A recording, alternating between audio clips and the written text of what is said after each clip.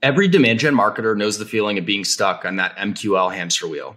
And it seems to be a hot topic these days, but very few people on LinkedIn will actually tell you how to make the jump and land it. Moving away from MQLs is a gradual process, doesn't happen overnight, and requires some big internal combos with the leadership team. On today's episode of DGU, we'll give you an inside look at how we moved away from measuring MQLs and got closer to pipeline and revenue. Demand Gen U is officially in session. Let's do it.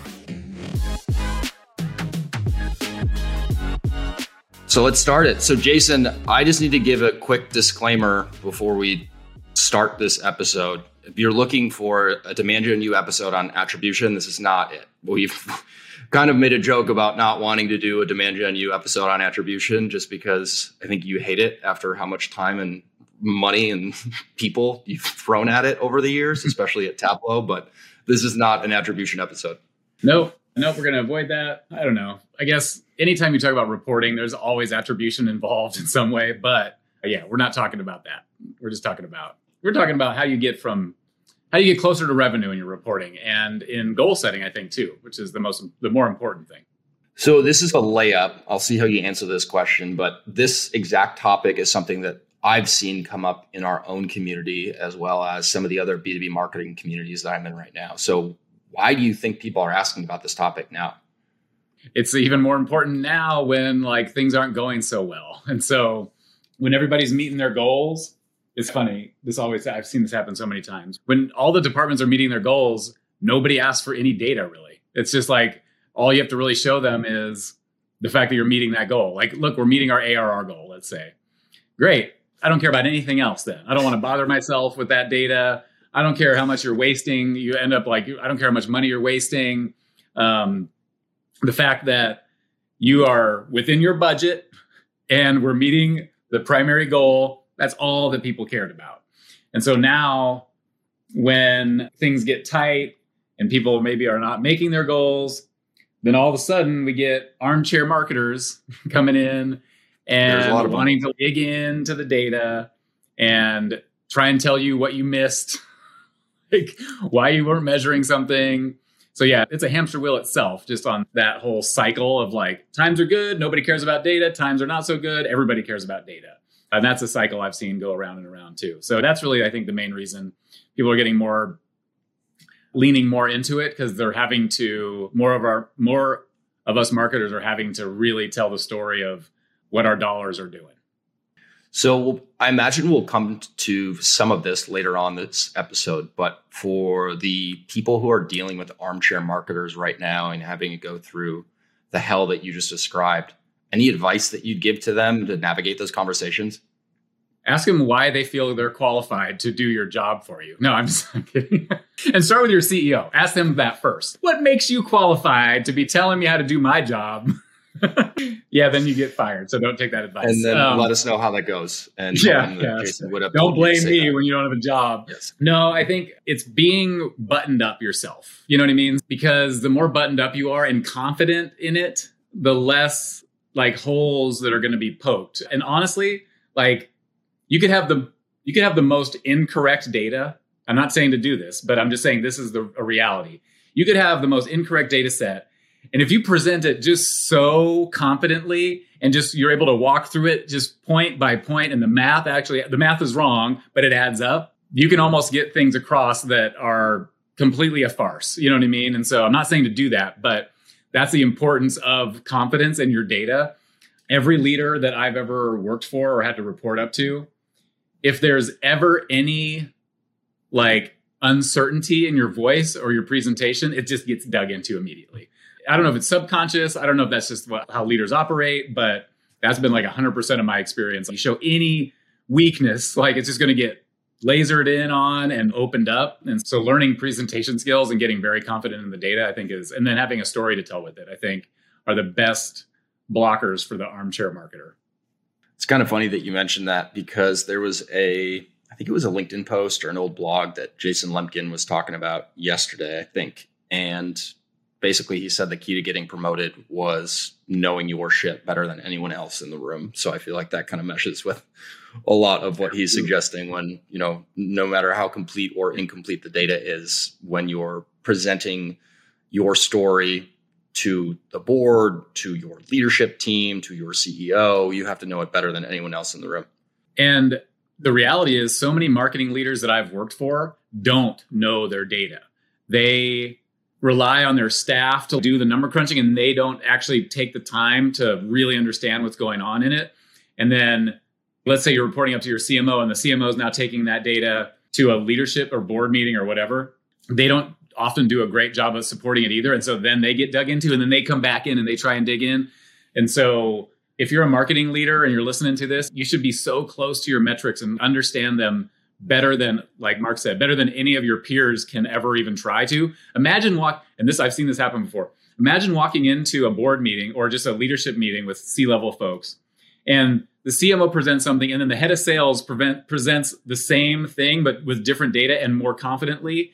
And then the head of sales is now actually dictating what marketing has to do. And nobody wants to be in that position. I've seen that happen where literally the head of sales came in with better data about marketing than the CMO did. And that's just a recipe for disaster. So get really good on your metrics, be confident in them, and then also be transparent about it. Don't try and sugarcoat things that are actually not working well. That also can throw you off, because if people can look at the raw data and they make their own, if you're presenting it in a clear enough way and they can make their own assumptions, but you're presenting something that is trying to make it shiny or sugarcoat it, you're also going to lose credibility there too. So be honest about the things that are not working well. Like, this is not working well, but then make sure you know, but this is what we're doing about it. These are the 3 things we're doing to address this. So yeah, this could turn into a whole different episode of how to broker data. I'm getting it back on track. So this is going to be tough for me because I've gotten good at this, but oftentimes I have to fill in some of your memory gaps.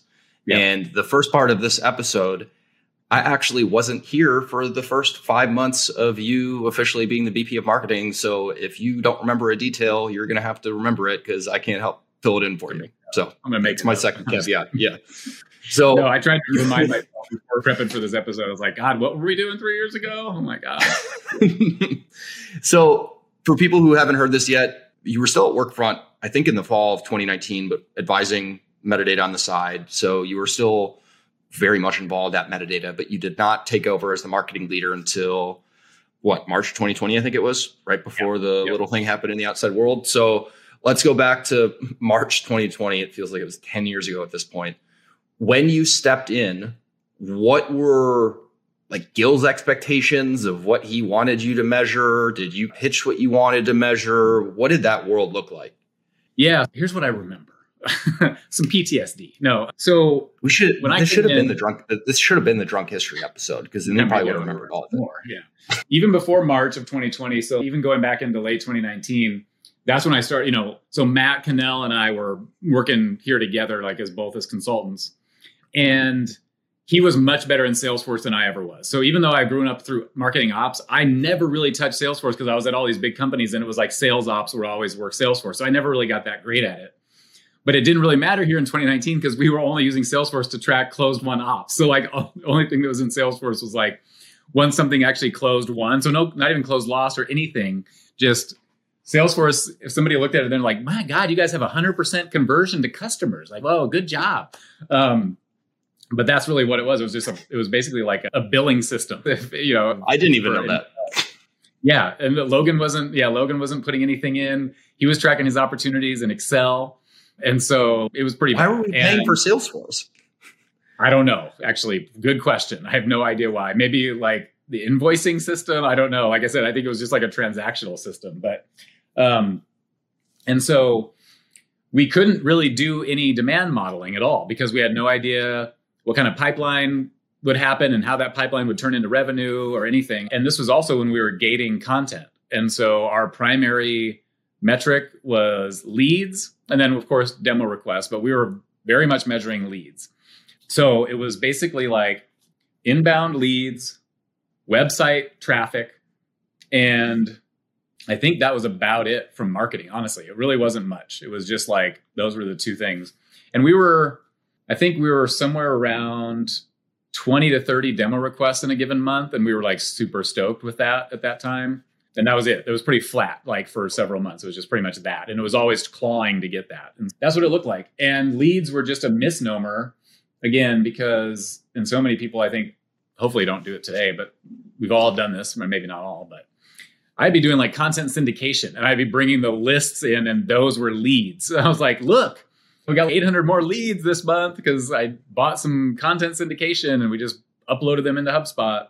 Webinars, look at all these leads. And so it was that like... I mean, you're describing the hamster wheel that we joked about in the intro. And I think we're not here to bash what we're talking about because you have to start somewhere. And we've done that before, whether it was here or at previous companies. But what you're describing, Jason, is the world that many marketers are still living in and some have been lucky enough to get out of. But it's very familiar to everyone. Oh, I just did it. This was just 3 years ago. So I had all the experience at that point too, to know not to do that. And it was still like, this is what we have, like, this is what I can do. We had no brand at the time. We had nothing really working for us. We had systems in place, but like nothing to really, no real ads. The ads were pretty bad. So yeah, it was, we were measuring, I think, what we could. Also, you saying we had systems in place is so funny when I just push you on why were we paying for Salesforce. So we were like paying for Salesforce, but like, systems in place is kind of a broad purchase. We had systems purchased. There we go. That's factually correct. Yes. We had systems at the ready, or not even at the ready. We had systems that we could use, but like none of them were configured right. We were actually doing quite a few swap deals even back then. So we actually had access to some pretty decent tools, even in the beginning, because we were just doing swap deals, but didn't configure any of them really correctly. So yeah, so that's really how it started. Really basic stuff. I don't think I had lead goals, but it was always Gil asking like, how many leads do we have? And I was always like, oh, look at it, kind of like the man behind the screen. Oh, look, we got like hundreds more. And him not knowing that it was like, I just bought these names basically out of a hat and uploaded them into HubSpot. I think I even took I found some random like confessional. Yeah, I found some like random list too at one point of like thousands of people. I think it was some kind of eloquent. I don't remember where I got them from now that I don't remember. I just remember it was like a list I was not supposed to be using. And I uploaded all of it. It was like thousands of people. I just uploaded it into HubSpot and just like, let's go. Let's email market these people. It was scrappy times with very little resources, I guess. So how and when did you start making this shift away from what you were just describing? Was it more so Matt leading the charge on this when he was still here as a consultant, or what did that look like? Yeah. So Matt got Logan, who was our only seller at the time. I think this was right when Olivier and Clay were getting hired. Matt got them to start. Oh, and that's right. Olivier and Clay got hired. They were like, we have to use Salesforce. So at least like they came in with, all right, we want to use Salesforce to track our opportunities. And so then we got Logan to move his opportunities out of Excel into Salesforce, but we still didn't have historical data. So Matt tried to basically get as good of historical data as possible, and then also start to look at what kind of pipeline do we actually have. And he built our first demand model, which was actually way more complicated than it needed to be at the time. Matt's very smart and can sometimes like too smart give you a solution for an enterprise company when you're like a 5-person team. And so Matt, we love you. And so Matt had built this amazing demand model, and we used it for like a quarter, and it was like, okay, this seems to be pretty accurate enough. And then Matt left, and I remember Gil was like, hey, did we update that demand model? And I cracked it open. I couldn't make sense of it at all. Like I was like trying to follow the formulas and where to get this number. I was so lost. I was like, I think I was too embarrassed to maybe ask him or tell him that I couldn't. This is all new to me, by the way. I haven't heard this yet. Yeah. I was like embarrassed to ask him for help because I was like, man, I should know this. And it's all right here in front of me. So why can't I figure this out? And so I just completely rebuilt it. And I did it in a different way. I did it in a way where I was like, this is how I think of it. Matt was trying to like bake in things that I wasn't ready to bake in, like sales cycle. And okay, if our sales cycle is 90 days and we need to, I was like, that's too complicated. I just need to know like where we are today and what do we need to close the gap. And so I think I built the first one that we kept using the model I built for probably a year and a half, and it worked pretty well. But yeah, I had to rebuild it. But once we finally got, and this was at the same time, like you were coming in and we were ungating content. So like we got off. So like this is part of that start of the transition. But I always knew, like from when I started, I said, I want to carry a pipeline goal, but until we actually have better data, I don't know how to set that up. You know what I mean? And so it was really in that time frame, like March, like when you were hired, we were just trying to figure out, okay, do we have enough data in here on the revenue side and pipeline side? I got hired in August, by the way, 5 months after the date that you just mentioned. But yes, keep going. Long time. We're working at this for a while. So I guess question on that, though, because you mentioned better data, and we're big believers of using imperfect but directional data. When you say better data, what advice would you give to people who are looking to make this jump? What kind of data were you looking for? Was it more the amount of data? Was it like the quality of data? Was it all the above? You tell me. I think at first I was just looking for major milestones like in a funnel. So what are the major milestone points in a customer's journey, and being able to have data around that, because I really needed to understand the matriculation from lead all the way down to opportunity so that we could then set goals and then try and get better. Because the one thing we always talk about with goals is never go to benchmarks and then set your goals based on some industry benchmarks. Never put your finger in the air. Goals are set by knowing where you are today and then coming up with an improvement to that. That's how you set a goal. Not like, oh, that's my sister companies over here all getting this, so we automatically have to get that. Oh, but that means a 50% increase in performance in 1 month. But that's what the benchmarks are. So just getting these like key journey milestone points, understanding the data at those points and the conversions between them, and then how these things lead to revenue, then that's just the basic point. And it could be 3 points only, like lead, MQL, opportunity maybe, or qualified lead, meeting, deep late stage opportunity. It doesn't have to be 18 steps, but yeah, just getting some key, I think, milestone journey points set as the first step. And that's where we went. It's like, okay, let's make sure we have good tracking on these things. Wherever we can add historical data in so we have a little bit of a better picture, we'll do that. And then let's just come up, where are we at today? What are our conversion rates, good, bad, or ugly? Where are we at? And then coming up with some improvement plans from there. So this takes us to, let's just say, the second half of 2020. And this is where I can be more helpful since I was actually at Metadata at this time.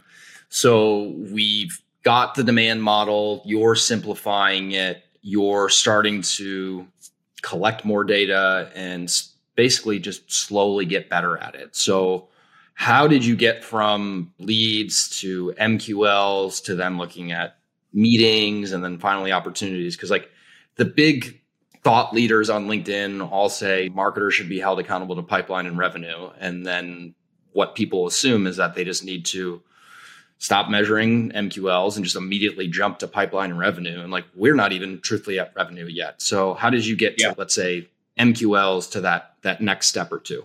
Yeah. And so when we broke out from leads and we had good enough data, then we understood how demo requests, this conversion rate to meetings, this conversion rate to op, this conversion rate to closed won. And so we just worked it back. And then that's how we set our goals. We're like, okay, sales is responsible for 30% of the revenue. Marketing is responsible for 70. Here's our goal for the year, working it back.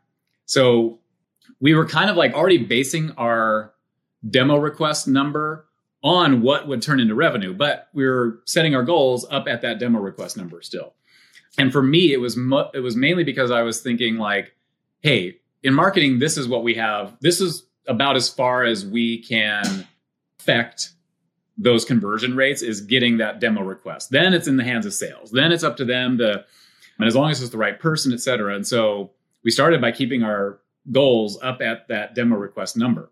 And it was like that worked for a while. And that's because it was tied to revenue, it was working. So we would hit our demo request number. These conversion rates were actually holding steady or improving or just a slight fluctuation.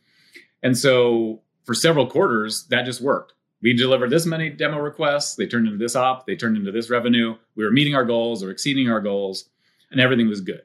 And so that carried us for quite a while. But then the transition point was when things got a little tight. And I wanted to get off of this. We just need more demo requests. We just need more demo requests. Because if, let's say, some of these conversion rates starts to fluctuate, then you just need to put more at the top of the funnel. And I didn't want to just have to continuously drive more to the top of the funnel. I wanted to say, hey, let us do what we want to do.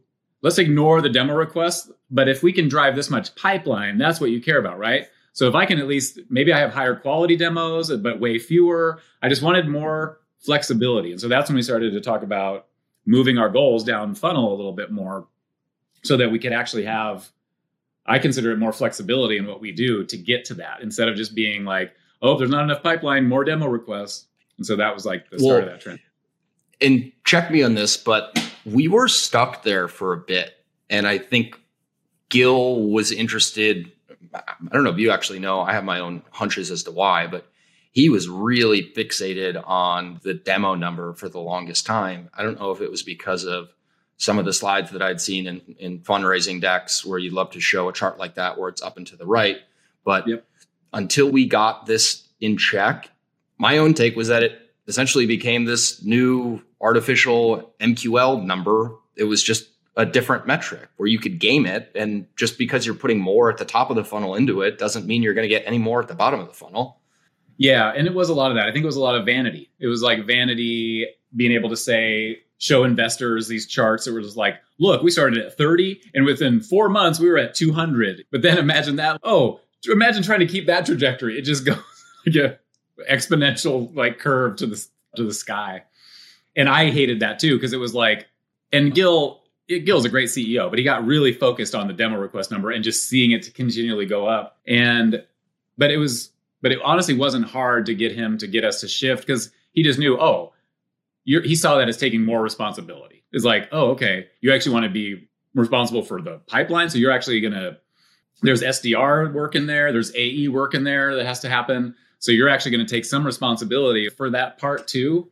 And so I think he saw it as like us taking on more responsibility. And so it wasn't too hard of a conversation to like, it was a little hard. I remember it was like, yes, revenue goals, but were these demo requests still going to go up? It was something like, yes, set these goals at revenue. But demo requests, that's just going to keep going up, right? It was almost like you're like a little kid. You're like, all right, look over here. Don't look over here. And he's like, all right, well, what about the demos? Yep. But I think probably over a quarter or two, we were able to make that shift. But the fact that we were always building our goals based on the impact we thought it would have to revenue made it a fairly easy shift because we were already, it wasn't just like sales saying they needed this many demos and us. I actually controlled the demand model for the entire funnel. So like, it wasn't sales doing their own little stuff and saying, hey, we need this because we're going to wait this way and we're going to sandbag our conversion rates. It was just one person, me, looking at every single one of those. And so that did make it a little bit easier too. We weren't being fed data that we didn't have control over. And so it was, and then we were able to let go. And because I remember there was 1 month or quarter where our demo requests went down, even though we were still increasing pipeline and close won deals, because what we were doing is we started to look at, and we were more accurate with what pipeline's already there. We started to actually have algorithms in the demand model. Okay, what percentage of pipeline is probably going to push to next quarter? So we started to bring all these in and use that to lower like our top of funnel, putting stuff in the top of the funnel. So sometimes it actually meant we needed fewer demo requests this month than last month, but the opportunities in pipeline are still going up and to the right. And so then that nice chart of like every single month demo request going up, now it started to stagnate and go all over the place. And so it wasn't as cool anymore. And in fact, since then it's come down. Like I think the highest month was probably 400 or somewhere around that. And we're sitting at 200, yeah, 250 now at this point. So those charts wouldn't look as pretty anymore. Yeah. So I guess two questions come to mind. So the first question is pipeline and revenue is all the rage right now, but those are really lagging indicators at the end of the day. So how do you recommend people look at leading indicators as they're making this move? Yeah. And so like how we set the goal, there's a funnel with journey points on the way. And it depends on how you're measuring. If you're doing gated content and stuff, you're starting at leads. And then you're probably going from leads to demo requests and then demo requests to qualified demo requests, which is probably your MQL. Meetings booked, meetings held, opportunities created, stage 1 all the way through stage 5 or 6. And so these are the key points that we measure. And we just, now I'll say before the recession, our math really held and those conversion rates just didn't change. They didn't fluctuate. A committed deal was a committed deal and that would close like a certain rate. And then we started to see these fluctuations with the recession and all this, our rates getting wonky. But before then, it was just very, very linear. Like it just worked out. Like the math just worked out. Conversions rates held, ASPs held or went up. I forget what question you asked I was answering, but that was part of the answer.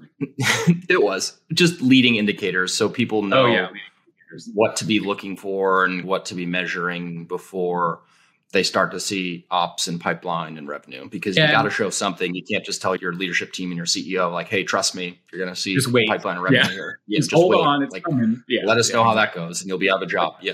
Yeah, no, that's right. And leading indicators, we have to use leading indicators because we're B2B and we have sales cycles. You know what I mean? So if I was B2C, I was like getting a conversion on the first touch. That's different. I can report on like my revenue right now. But because we've got 3-6 month sales cycles, if we just wait for the revenue, then we won't really know. We're going to be optimizing on a 3 to 6 month cycle, which is like just not fast enough. So yeah, leading indicators are important for timing of decisions and being able to understand, are you pacing right? And so that's really how we use them. All those metrics, the stage opportunities, the meetings, the demo requests, all of that we look at on a daily basis. And we basically look at it in a pacing way. And so in a given quarter, we know. This is perfect, by the way, because my next question was going to be, how often are you looking at this, the frequency? So I'll just shut up and keep going. Yeah. And so we like to look at those key metrics every single day because for a couple of reasons. And we look at them in a pacing way. So like we just imagine that we're going to straight line the performance through a quarter. So let's say I have a goal of 90 opportunities in a quarter. Great. I know I need to do one a day at least. You know what I mean? And so you can pace that out with some math and understand, are you 100% pacing? Below that, above that? And we have that all the way at demo requests. And so in the beginning of a quarter, we can know, all right, are we on pace that if these conversion rates hold and the ASP holds, we're going to deliver what we thought we were 3 months from now. And so it just gives you the ability to make quicker decisions, understand what's working, what's not, identify patterns faster than you normally would if you were just like only measuring down funnel. And that's the most important thing, especially now. You got to find out what's working and what's not as fast as possible. And so looking at these things and understanding when patterns change and then addressing those, that became a really key thing for us. And so, yeah, some people might consider measuring your funnel every day overkill, but I wouldn't do it any other way. So we're going to go off script a little bit, but it's still related to this based on something that you just said. So I've heard you say this before a bunch of different times, but the way we've modeled things at Metadata and the way that most companies, B2B companies, are modeling their funnel is irrelevant anymore because you can't go off of historical data given what's going on right now in the outside world. So, whether you have the crystal ball or not, I hope that you do. How are you looking at this these days, and how are you looking at it differently than maybe you did before? Yeah. And I make a joke, even though it hurts, but the joke I make is we often try and plan for a common scenario here. And then what's the worst case scenario that could happen?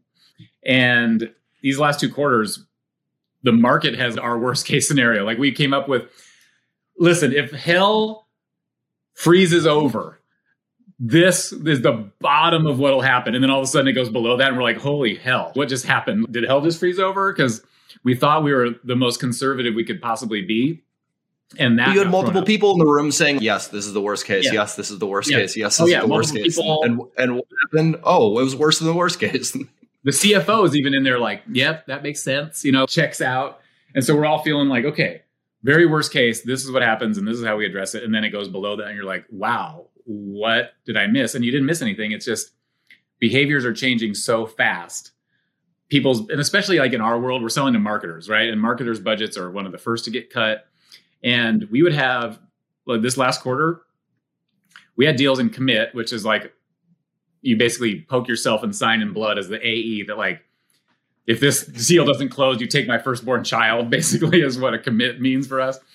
And our seasoned sellers were like, yeah.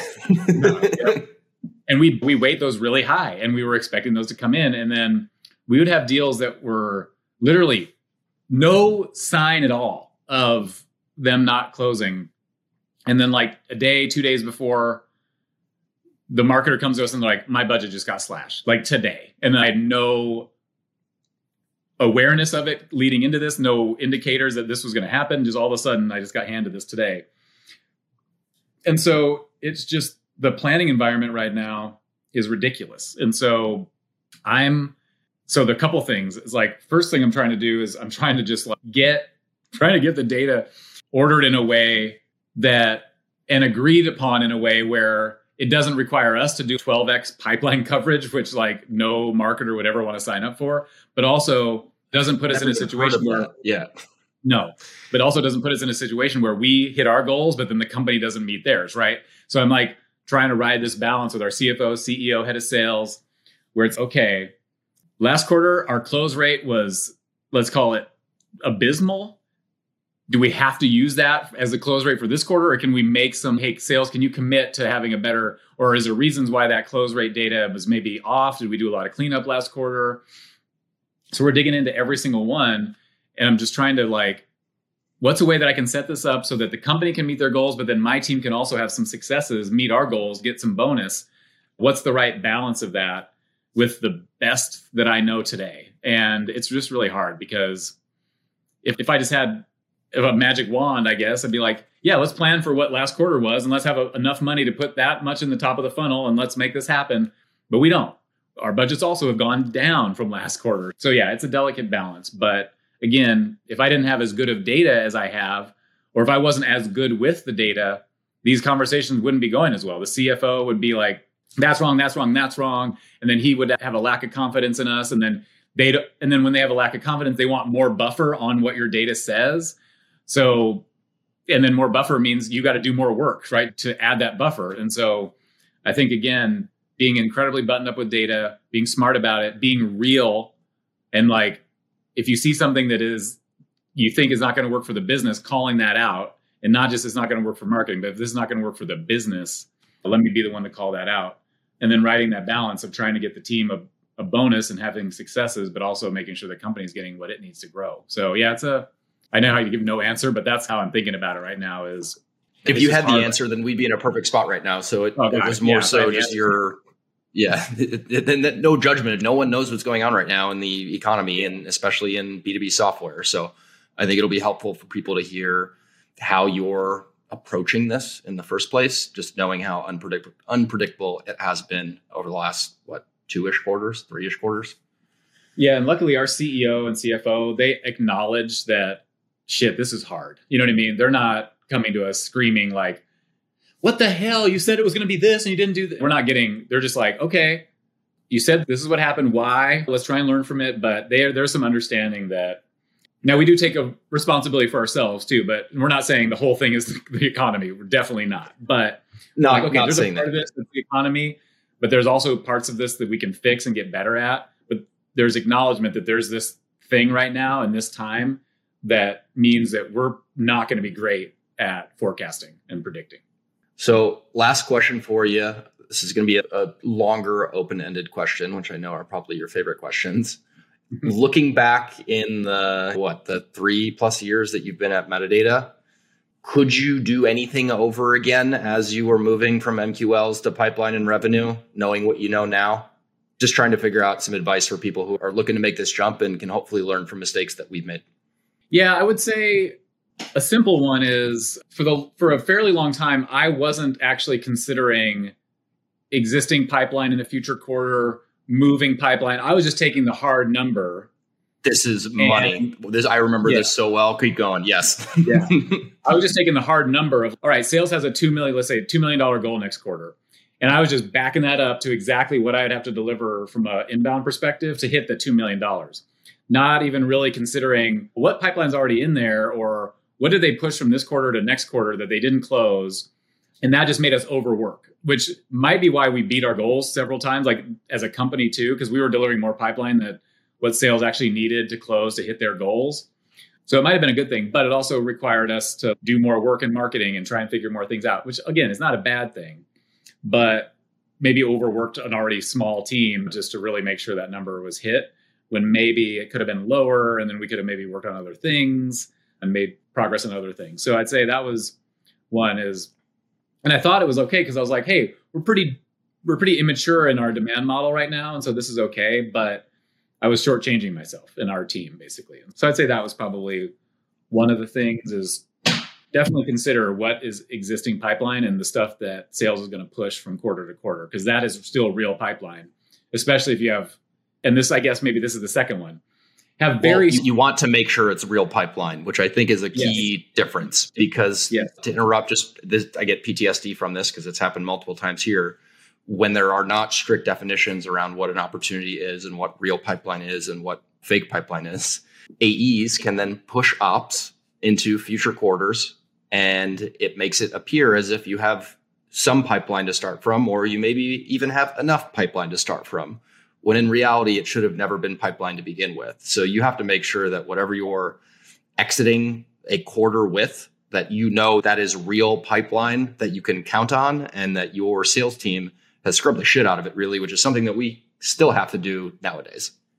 Yeah, I still have to remind them, like, hey, clean up your pipeline. But now they know, because we tell them now, we're going to base our inbound on whatever is in there. We're going to take that out of what we have to deliver. So if you want more inbound, clean that shit up. If you want less, go ahead and leave it a parking lot.